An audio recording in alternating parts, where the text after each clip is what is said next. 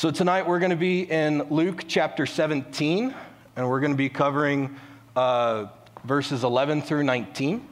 While you're turning there, I wanted to start with a question for you, which is, have you at any point in your life ever experienced a time of gratitude or thankfulness towards somebody? For me, probably the first example that comes to mind actually reminds me of when I was moving back here from Port Orchard. For those of you who don't know, I grew up here in this town. I actually went to Mayfield High School. I graduated from New Mexico State University. When I finished my degree, I went and I worked for the Navy for 2 years up in Bremerton, Washington at Puget Sound Naval Shipyard. When I accepted the position here at the church and came back, I had to move all of my stuff out of my apartment that was on the third floor into a U-Haul. Don't worry, it was only a single bedroom, so it wasn't all that much stuff. But I had asked a couple of people. I had asked around a group, maybe 5, maybe 6 people, and I told them, hey, if you come and help me, I will buy you some food, probably pizza, because it's cheap and easy. And if you guys help me move, you get pizza, awesome, win-win, thank you. Well, those 5 people showed up. But not only did those 5 people show up, I had right around 10 more. Some of them I didn't even know. They just showed up, and they all helped. They carried all the heavy stuff down 3 flights of stairs and into a U-Haul or into my car. And I was very thankful. We got everything done in around an hour and a half, 2 hours. I was amazed. Furthermore, when I went to go buy them pizza and I was asking what everyone wanted, pepperoni, sausage, whatever, everyone said, no, we're good. Please, you don't need to buy us anything. We're glad to help. I was a little stunned, but I am so thankful for them. I have so much gratitude over what they did. I need to go and visit them, actually. I miss them. Anyways, if there's anything that I want you to take away from today, it's this. If there's a main point, we should give gratitude to God for all that he has done and all that he will do for us. That's the main point. If there's anything to take away, it's that. Now, as we get into Luke chapter 17, here's a little bit of a background for it. This section here is only found in Luke, actually. And where we're at, it's going to talk about how Jesus is going from, he's going to be between Galilee and Samaria, and he's headed to Jerusalem. He's actually headed to the cross within the timeline of Luke. The cross is coming. It's imminent. But on the way, he stops and has a very, very interesting encounter. So we're going to go ahead and go into that. We're going to be in verse 11. On the way to Jerusalem, he was passing along between Samaria and Galilee. And as he entered a village, he was met by 10 lepers who stood at a distance and lifted up their voices saying, Jesus, Master, have mercy on us. So to start, Jesus is on his way to Jerusalem. He's passing between Samaria and Galilee. He's entering a village, and these 10 lepers stop him outside of a village. They're not going to be in the village because they have leprosy. Now, if you don't know what leprosy is a horrible bacterial skin illness. It is horrible beyond degree. If you got it, you would start getting these pigments and these looks, and it would just crawl all over you. It's possible that you would have fingers. I'm sorry, it's going to be graphic. Your fingers might fall off. But worse than that, right? In that day and age, because it was so contagious, you would be removed from your community, from your house, from your home. You were completely taken away. You were separated from everybody that you knew and loved, and none of them were going to come see you. It was that contagious and that scary. That's why also in that verse it says that they were standing at a distance. And also why they're not in the town, why he stops them before he goes into the town. So they're standing at a distance. It's probably a few feet. Probably some people think 50. I imagine from about here to the other side of the stage, probably. Somewhere in there. They're not going to come near him. But you also have to because they're outcasts, and because they're pulled away from everything, and they're so secluded, nobody's helping them. Nobody's there for them. They don't have anybody. No friends, no family, maybe other lepers in a little community that they're living together in, but that's it. It reminds me of a time, so when I started here, I actually interned here a few years ago, And while I was with Joe invited me to go with him to do hospital visitations, which is something that we do. And I was more than happy to do it because I want to know what that's like. I want to love on people. Well, we go to the hospital, and we find the right room number. We double check it's the right room number and everything. And we start to go inside. And this nurse, I mean, she's not very tall. She's probably about, maybe somewhere in here, She's not very tall. But she comes behind us, and she grabs us by the back of our collars and pulls us out. And we're like, okay, I'm sorry. Were hospital visitations over? Did we miss something? What happened? And she says, no, you can't go in there because this gentleman has a disease called C. diff. For those of you who don't know, C. diff is a highly contagious intestinal disease that if you were to touch somebody with your hands or accidentally ingest something, you would catch it like that. And so she said, well, you can go in there, but instead you've got to put on a suit, like a gown. You have to put on a mask. You've got to put on gloves, make sure the gown covers the gloves. You can go in, you can hold his hand, but you cannot physically touch him. I was more than happy to be there, but I can only imagine how hard it is for others, or even for me to go in there and talk to this man and be around him knowing it's that contagious. And leprosy was worse than that. So these men, they stop at a distance. And remember, they're outcasts. They're away from their family. They're away from their community. Nobody wants to be around them. They have no hope. They have nothing.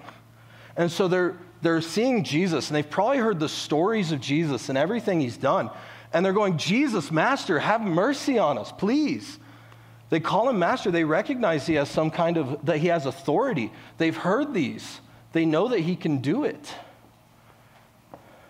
Please have mercy on us. They want to return to their normal life. They don't want to have leprosy anymore.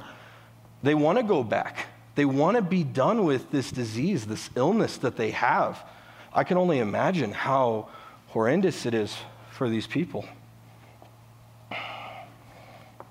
But Jesus does something very interesting. And I think this is why Luke writes this, why he documents this story. Jesus says this in verse 14. When he saw them, he said to them, "Go and show yourselves to the priests." And as they went, they were cleansed. Now, I say that because it's so amazing. Think about it. Jesus didn't walk over to him. He didn't tell him, "You're healed." He didn't even spit in the mud and go rub it on them like he does with one man who was blind. He doesn't do any of that. He, in fact, tells them, "Go and show yourselves to the priests." That's a little weird for us today, but in that culture and in that day, the reason they did that, and it comes out of Leviticus 13 and 14 if you want to go back and read it.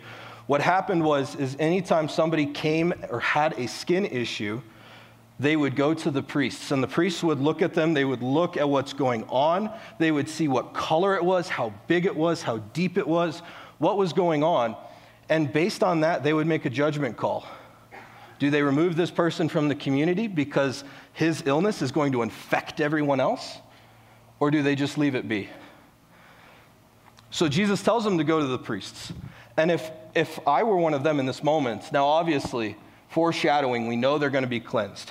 I mean, it's there. But if you were those men in that moment, and you were reading this, or you were there listening to this, you'd probably go, why would I go to the priests? The priests are not going to do anything for me. They're going to look at me and go, you're still unclean. You can't be in here. See ya. But yet, all of those men turned and they went. They started going towards the priests. You see, Jesus, there is no set pattern or formula that Jesus needs to use to heal people. He is that amazing. He is that powerful. He doesn't need to do anything. He doesn't say a ritual. He doesn't say anything specific. He is that powerful. These men also, because they turned and went and they started walking towards the priests, we know that they had some type of faith. They did what Jesus said. Go and show yourselves to the priests. So off they go, off they walk. They start walking to the priests, and they're cleansed. The understanding of them being cleansed is that they're healed. The leprosy is gone. There's not a trace of it left on them. It's all gone. But one of them does something very interesting, and that's what we're going to look at next in verse 15. Then one of them, when he saw he was healed, turned back, praising God with a loud voice, and fell on his face at Jesus' feet, giving him thanks. Now this man was a Samaritan. This Samaritan, he is on his way to the priests, recognizes he's healed of his illness, and he does three things. First, he turns, he stops going towards the priests. Secondly, he loudly and publicly is proclaiming thanks and gratitude to God. And then thirdly, he goes and he puts his face, he bows all the way down to the feet of Jesus. Big. It's big. It's huge. I mean, the guy he broke social distancing. He did. I mean, he was just a leper. He wasn't supposed to get that close to people. And yet he broke that and went directly to the feet of Jesus. He's also praising God publicly and loudly. But there's a big kicker here with this story. This is, I mean, if you were a Jewish person reading this, it was the climax. This man was a Samaritan. It's huge. He was a Samaritan. And you have to understand, when it comes to the difference between the Jewish people and the Samaritans, they hated each other deeply, absolutely hated each other. It reminds me when I was in high school. I graduated from Mayfield High School, y'all. I went to Mayfield Cruces games. I played in the band.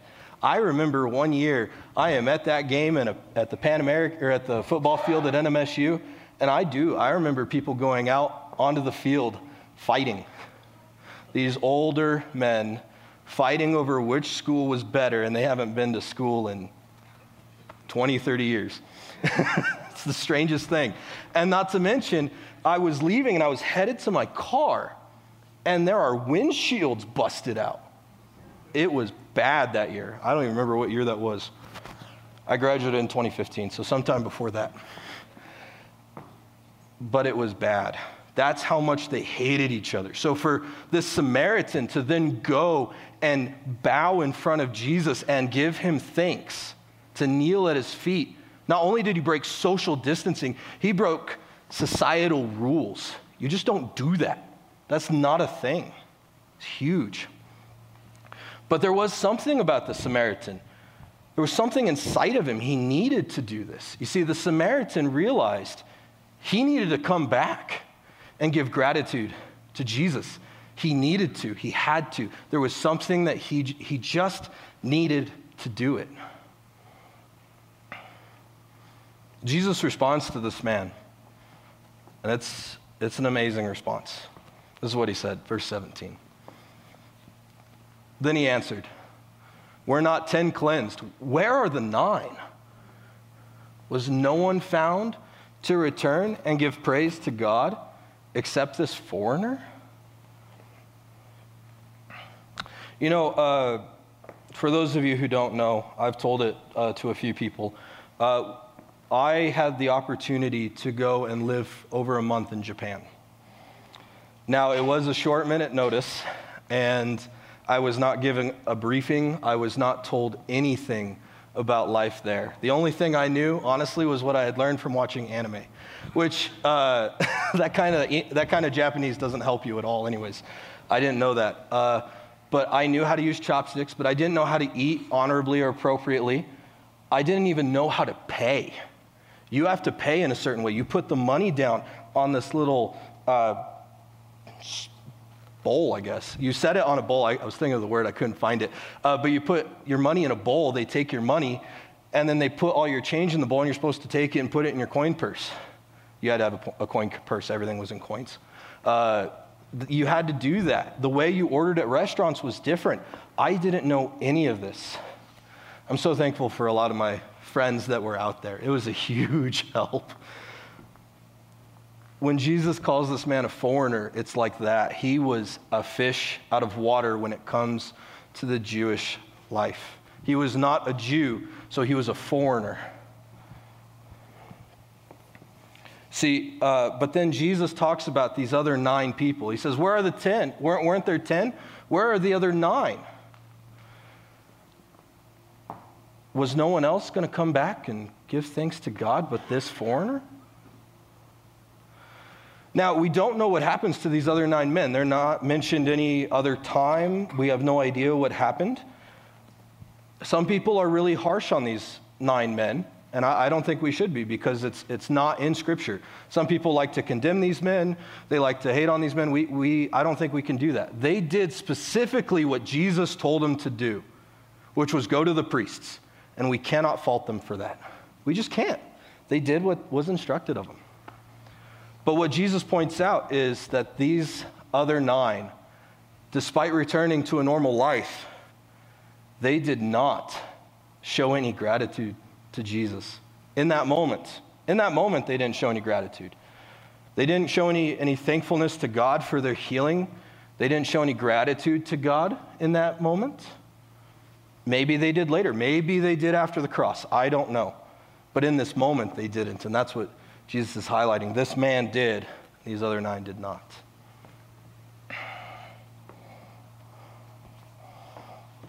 See,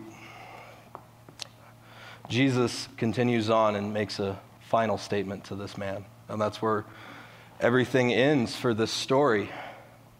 Jesus says in verse 19, and he said to him, "Rise and go your way. Your faith has made you well." There's nothing in there about, you get away from me. There's nothing in there at all. He just says, hey, get up, go your way, continue on. Your faith has made you well. Now, the Greek word for made you well there, it is a perfect word. I know you guys may not care about this. When it comes to the Greek, this is a perfect word. And the idea is this wholeness. The word is equal to having been saved. So what this means is that his saving doesn't just go beyond his physical saving. It extends into his spiritual saving. It extends into that. And that's a main point when it comes to all of Jesus' healings. Some of them were physical, some of them go deeper. But one thing that is key across all of his healings is this. All of Jesus' physical healings pointed to the fact that he is God. All of them. That's why he does it. He's pointing out he's the Messiah, but not only that he's the Messiah, that he is God. And if he is God, he can do anything, including saving us spiritually.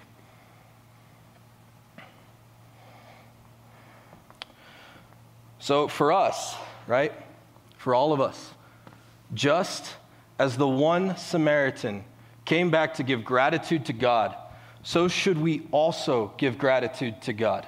Now, the key thing with that is we don't do it exactly as the Samaritan did, right? So I talked about those 3 things that the Samaritan did. He turned back, he came to Jesus, praising God loudly, and he knelt at the feet of Jesus, thanking him. Those are descriptive. They describe the actions of this man. They are not prescriptive. We don't do it the same way. We just don't. We worship and praise and bring gratitude to God and show gratitude to him differently. We do it through prayer. We can pray to the Lord. We come to service and worship, and we worship the Lord, praising him and thanking him for all that he's done. We spend time together as believers in fellowship, thanking the Lord for the time we have together. We do all these things. And there's even some ways that we show gratitude and thank the Lord that I didn't mention. But the one question I want you to take away from this is this: do you show gratitude and thankfulness to Jesus? Maybe you do. Awesome. Then the question is not do you, but do you live that way? Do you live your life in gratitude and thankfulness to Jesus? I don't know where you are in life. I don't know what's going on spiritually for you, or just what's going on in your life. If you're doing really well, or if you are in a mountain of trouble and heartache. But maybe tonight you've come to realize, maybe you've given gratitude to the Lord, which is great, but you're realizing that you have a habit of not giving gratitude. You live pessimistically. You don't live with thankfulness to the Lord. You live life without thanks. You thank the Lord, but not as a habit. You don't live your life that way. Maybe you live your life with gratitude to the Lord, but maybe you feel like you don't do it as often as you should. Believe me, I'm that way too. I feel like I need to do it more and more every day. Maybe you feel like you've never given gratitude or thankfulness to the Lord. Maybe. All I know is I am thankful to the Lord for the life I have, the friends I have, the beautiful earth, the beautiful blue sky, the rain that I had in Seattle. Thankful for all of that. But I need to be more thankful. Maybe you've never been thankful because you feel like you've never had anything to be thankful for with the Lord. The reality is, Jesus came, he died. He died for you, for me. It's not just so that we live in this wonderful physical world, but he also came to save us from our sin. Maybe that's where you are.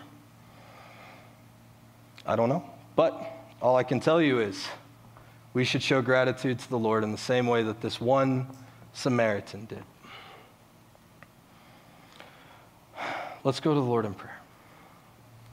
Lord, I come before you. Thank you for the chance for all of us to come together and spend time together worshiping your name, diving into your word and seeing what's there, Lord. We love you. We thank you. As Thanksgiving approaches, Lord, please remind us to have gratitude and be thankful. Lord, we love you and we thank you. In your Son's name we pray. Amen.